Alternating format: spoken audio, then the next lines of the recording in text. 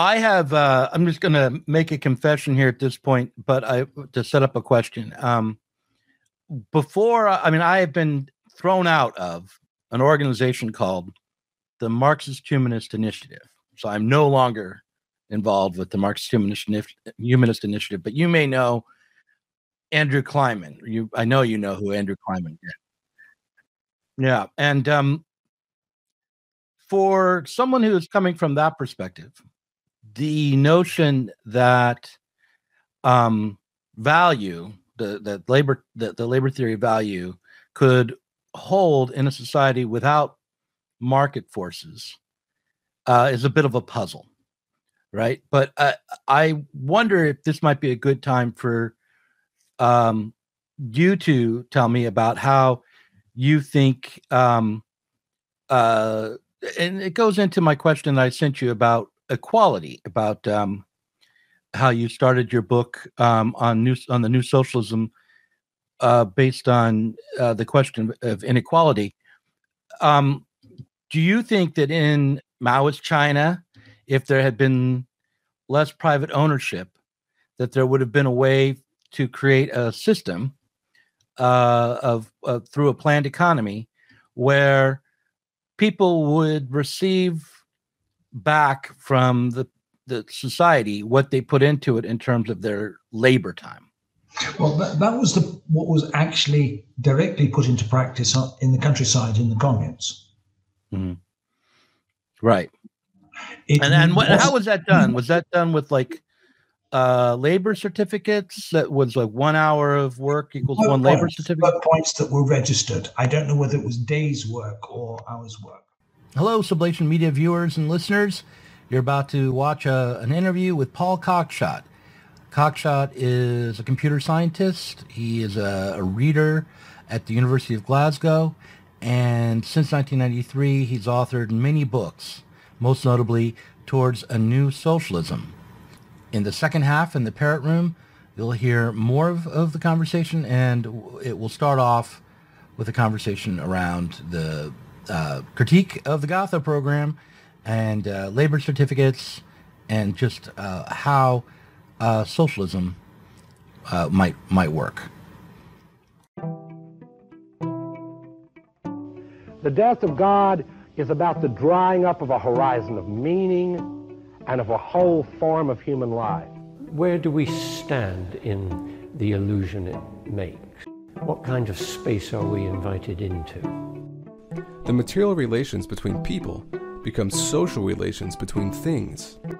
When we look at toasters, corn, and TVs, we still, to a large extent, live in the interregnum between worlds, if you will, or between paradigms. Not many people in the history of the world have faced that. Diet Soap is a Sublation Media podcast. Yeah, the first question is, how did you come to be a Marxist? Firstly, I was already from early teenage years a social democrat, because my stepfather was a Labour Party member and became, whilst I was at school, a Labour MP. Mm-hmm. And there were lots of, actually, I later realised, I didn't realise this as a schoolboy, that he had lots of books on the shelves which were actually Marxist books, which I didn't read until I went to university. Mm. I was influenced in my later years at school by the Cultural Revolution in China and the events in Paris in '68, because those happened when I was still at school. So that the first thing I did when I went to university, which was actually in Canada, was to join the first student group I saw that had a left-wing stall out on the freshest day. So, were you in university in Canada in May of '68? No, I was at school in 68. I went to university in 69. What is your memory? Because I'm very interested in, I was born in 70, so it's not as though May of 68 is a living memory for me, but it is I think of it as one of the last moments where the idea of revolution in the developed world seemed plausible. Seemed like no. It was much more plausible in 1975 in Portugal.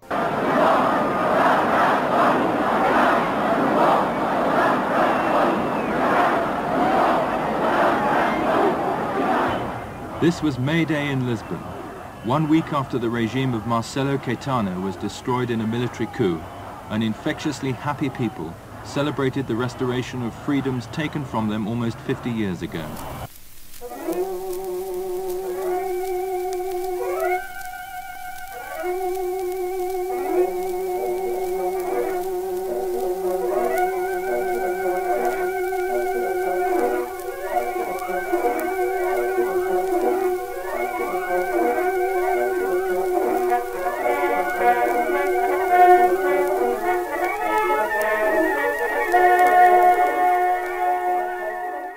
That's exactly what Bordiga predicted in 1945.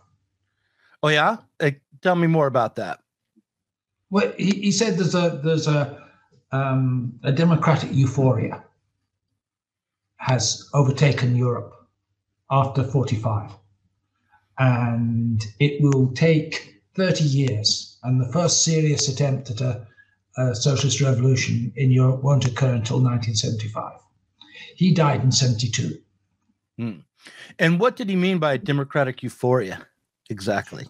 Well, you got to realize that Bordiga was more Leninist than Lenin.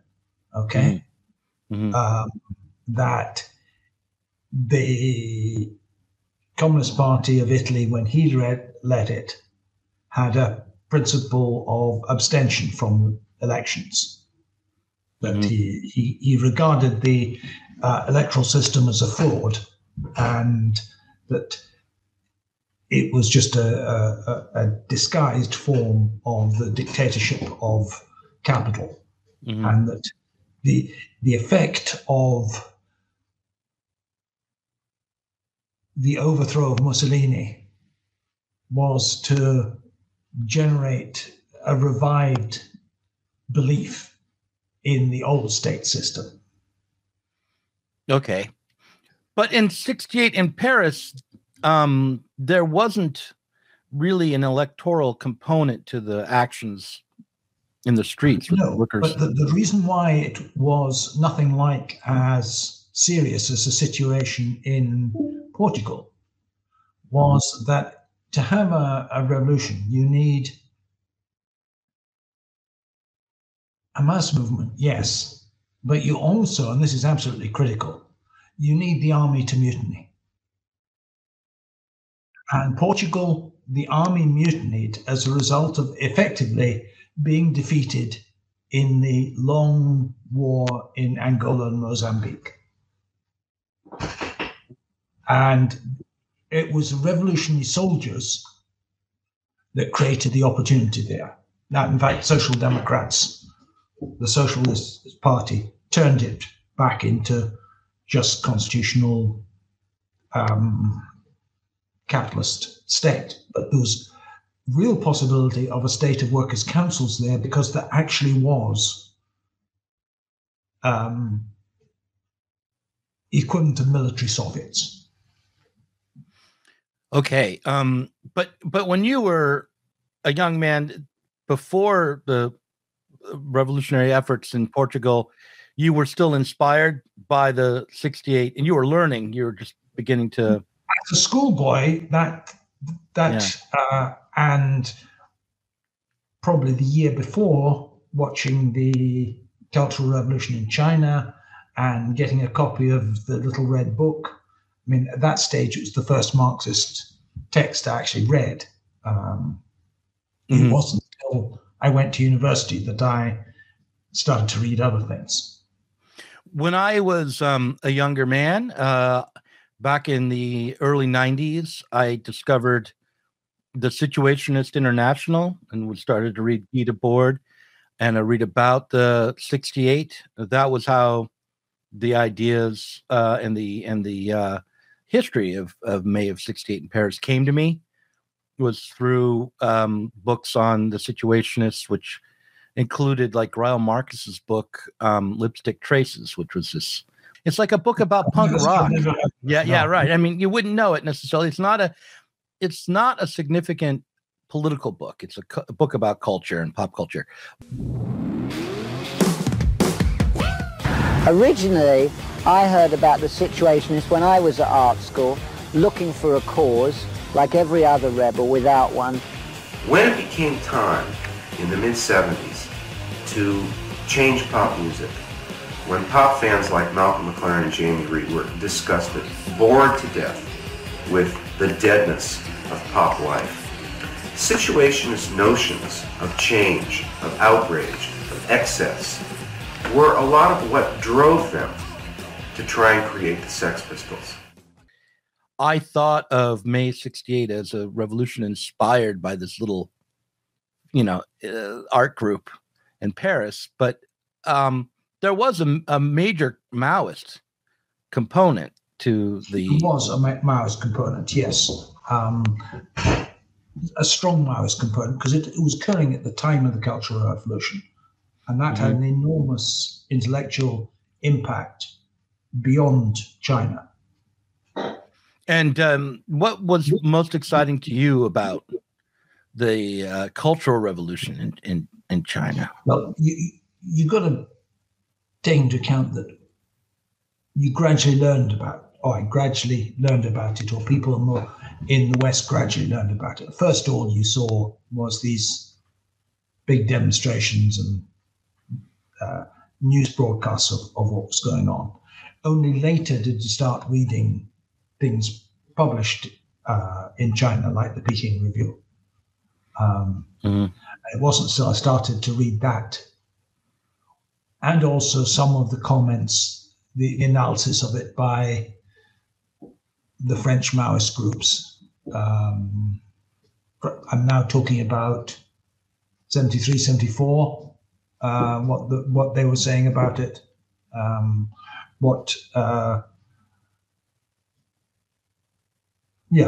there was, the ideas would be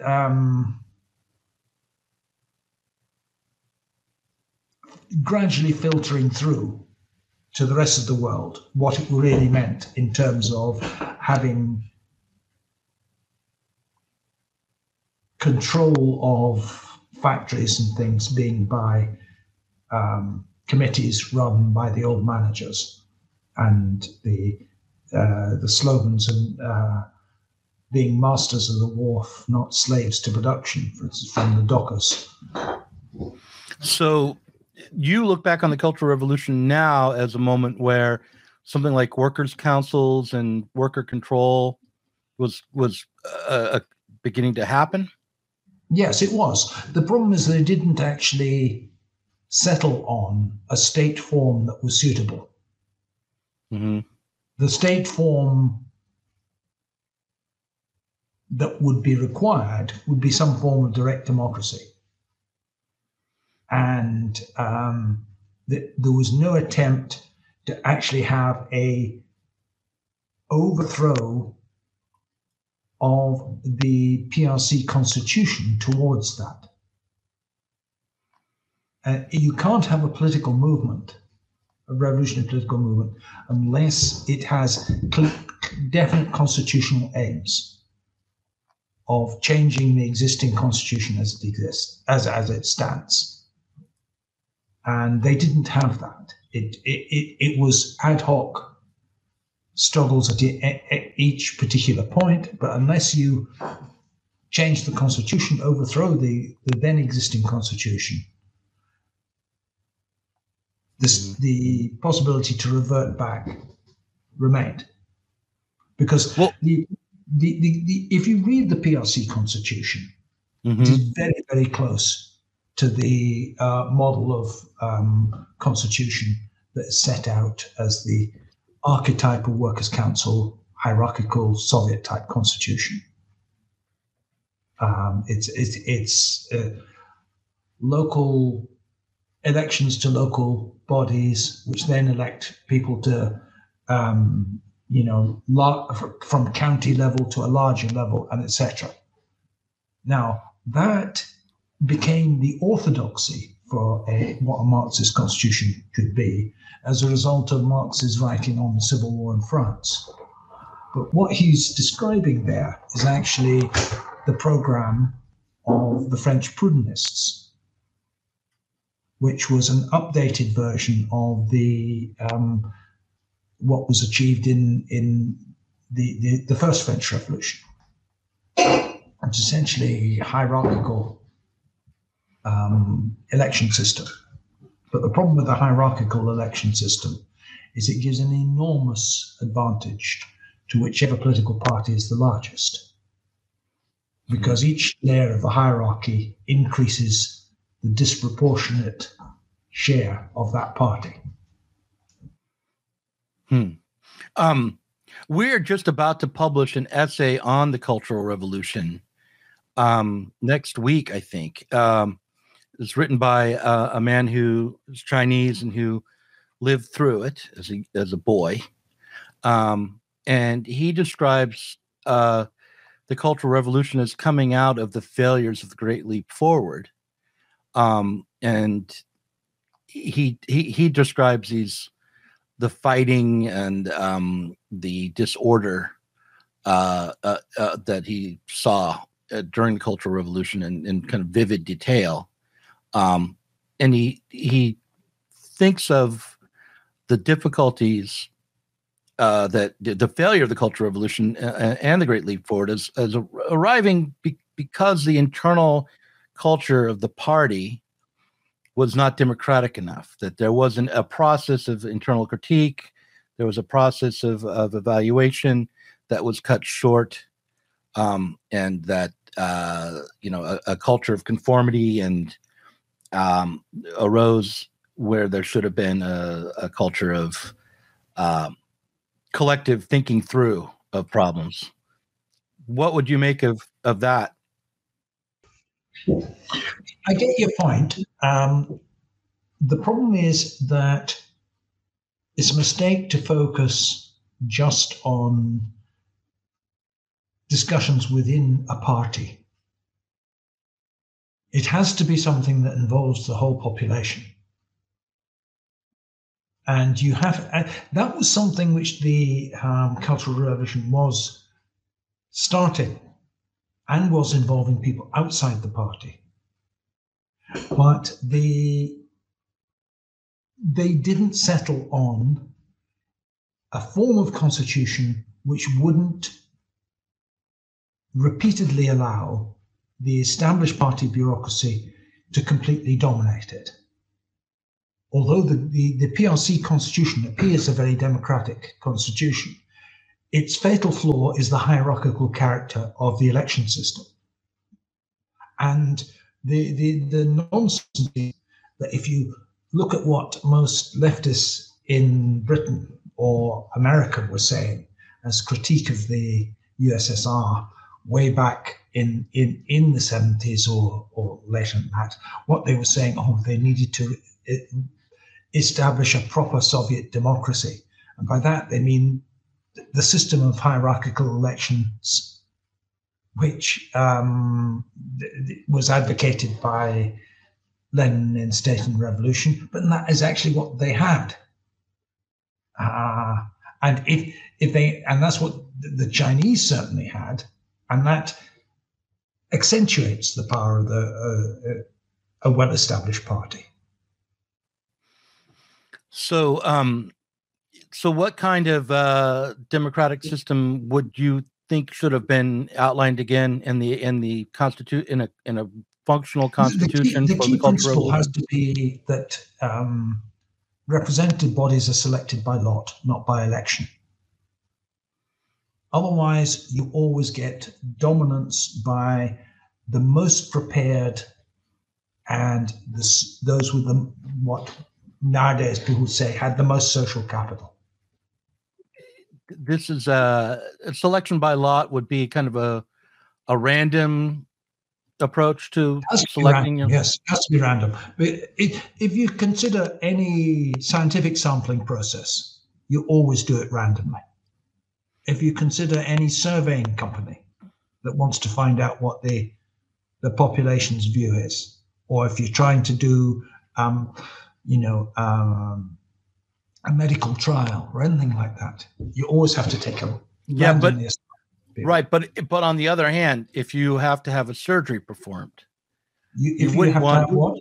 Yeah, if you're going to undergo surgery, you don't want to select your surgeon by lot. But that's not politics. That is that's particular technical skills. Right. You don't elect surgeons either.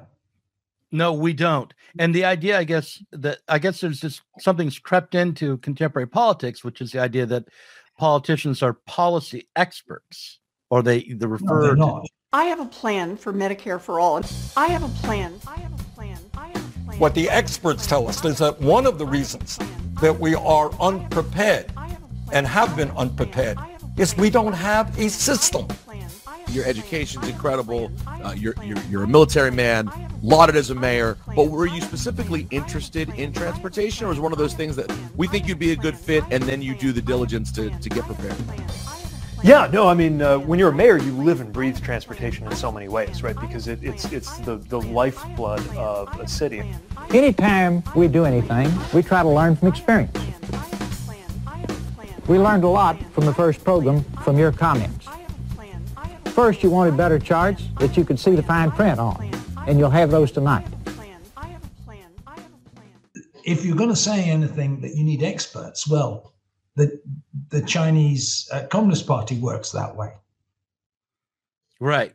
I mean, the people who, that's what the Chinese Communist Party would say, that the people who are at the head of the party arrive at that through going through a very rigorous selection process of being tested as political leaders at a local scale, and then a city scale, and then at a provincial scale before they're trusted to do anything at a national level.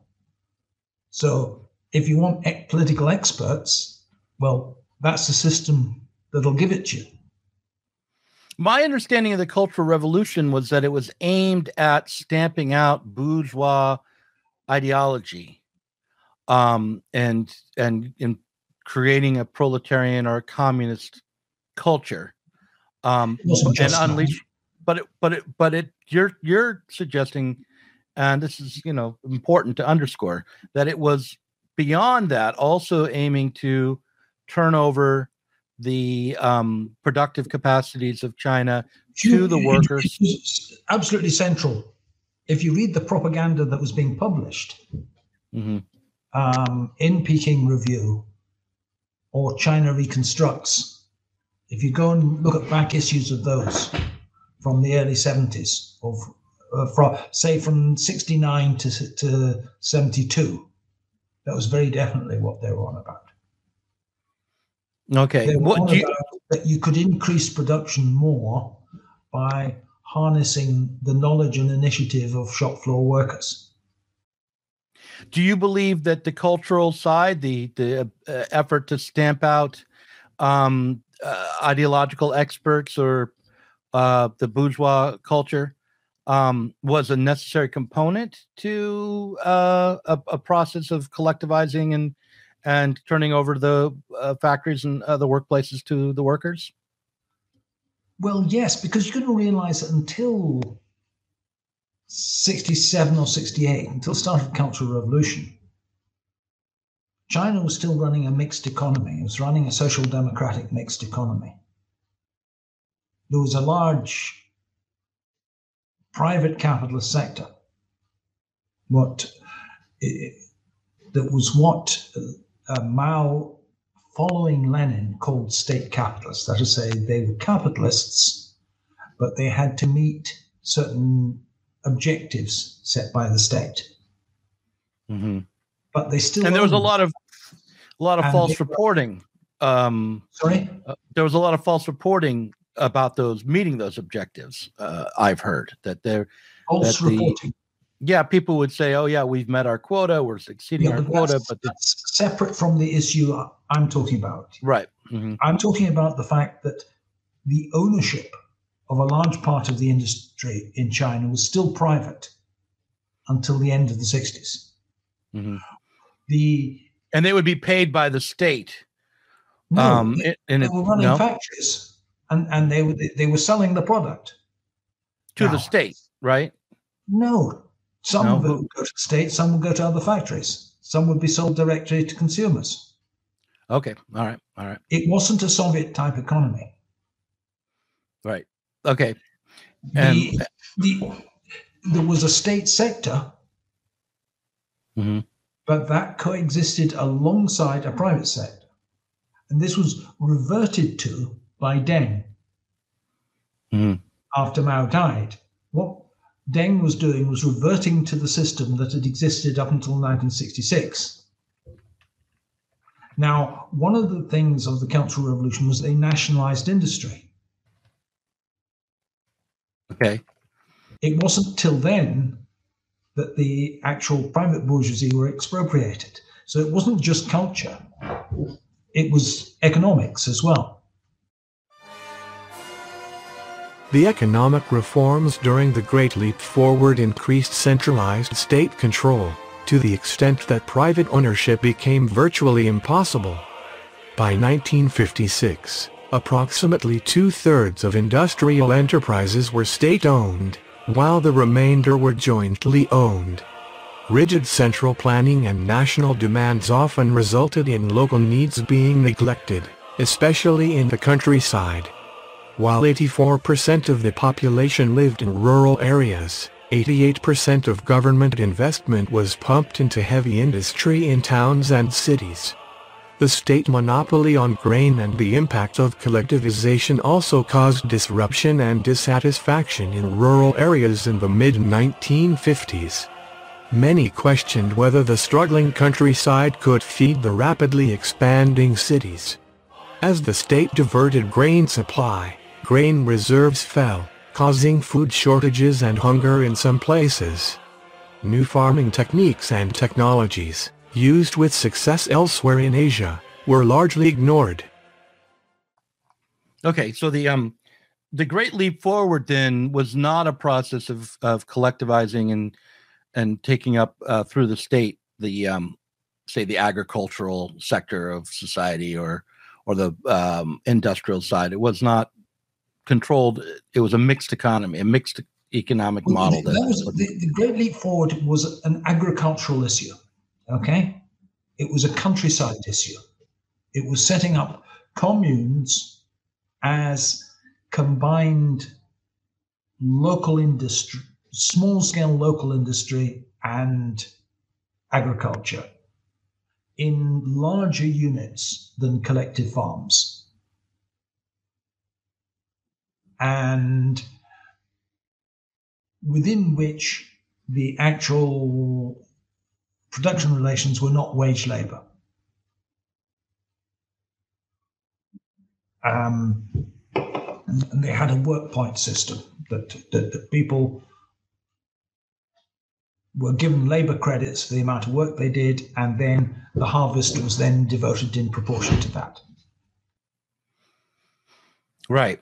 And the industrial sector was mixed. It was some of it was state controlled, some of it was privately owned. Is that right? The state sectors, but there were state sectors where there was new state investment in new industries. But the old, what we call the progressive national bourgeoisie, the ones who had sided with the CPC run with the Kuomintang,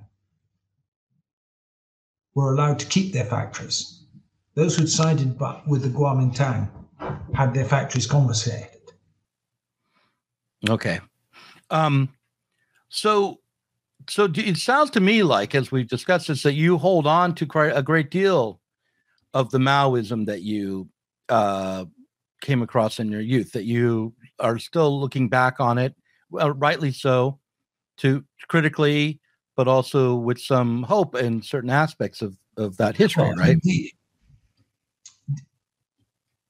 The political strength of the left and of workers suffered heavily in China in the late 70s. And this reflected a split that always been in the CPC because of the nature it had of a patriotic alliance against the Japanese, that it had within it sections who were supportive of the progressive national bourgeoisie and supported the private ownership. And if you look back at the polemic that took place between the Chinese and the Russians in the early 60s,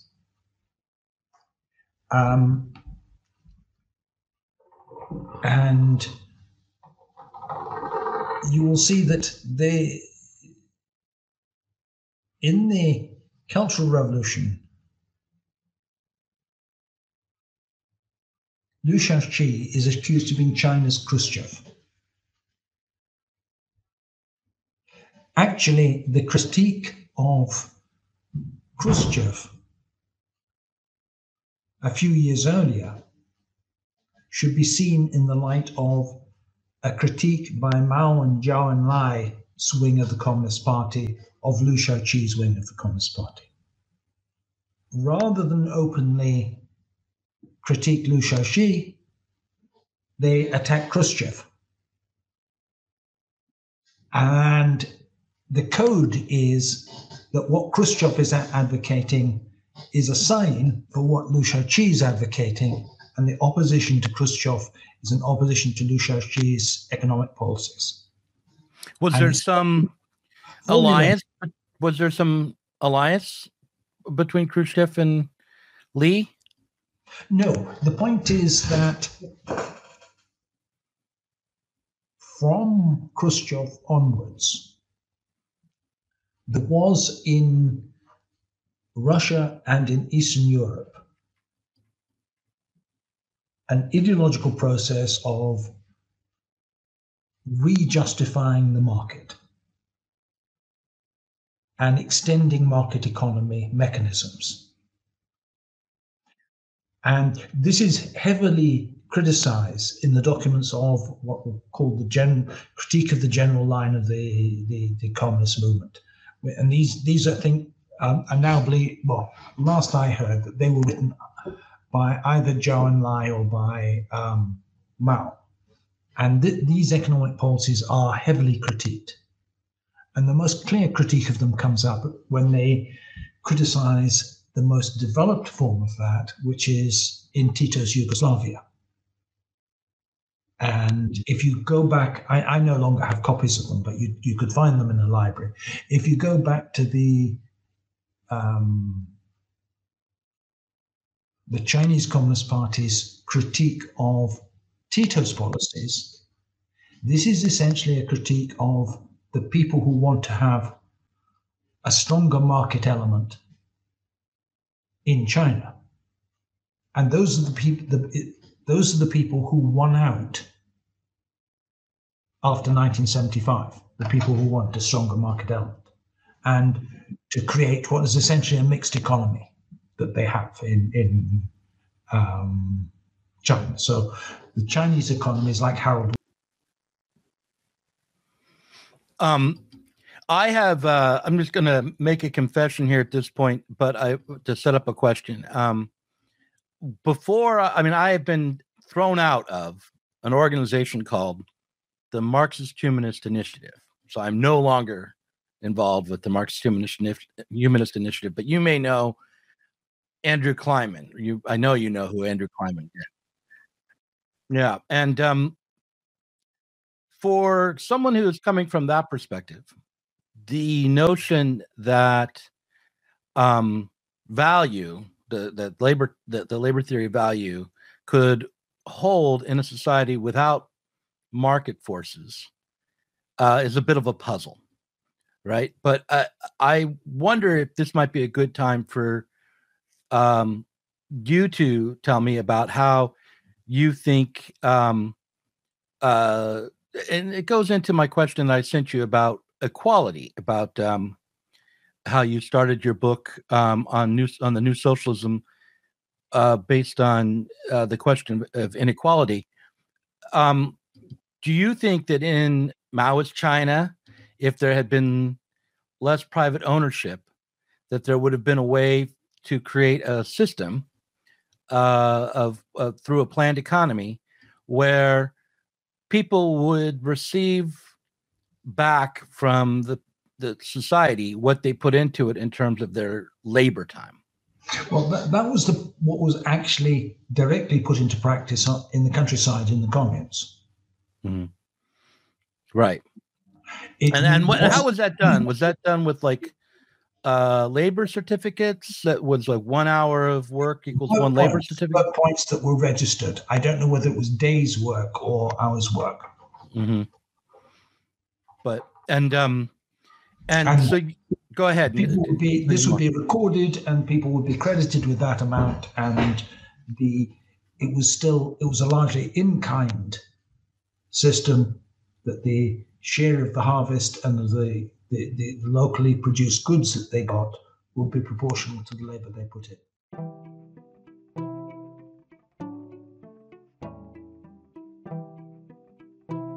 If you enjoyed this conversation, please do consider supporting us on Patreon. Our patrons help to make sure that Sublation Media can continue to provide interviews, videos, books, and articles that are critical of the left from the left. If you are tired of remaining stuck within bourgeois ideologies and politics, help us sublate them both.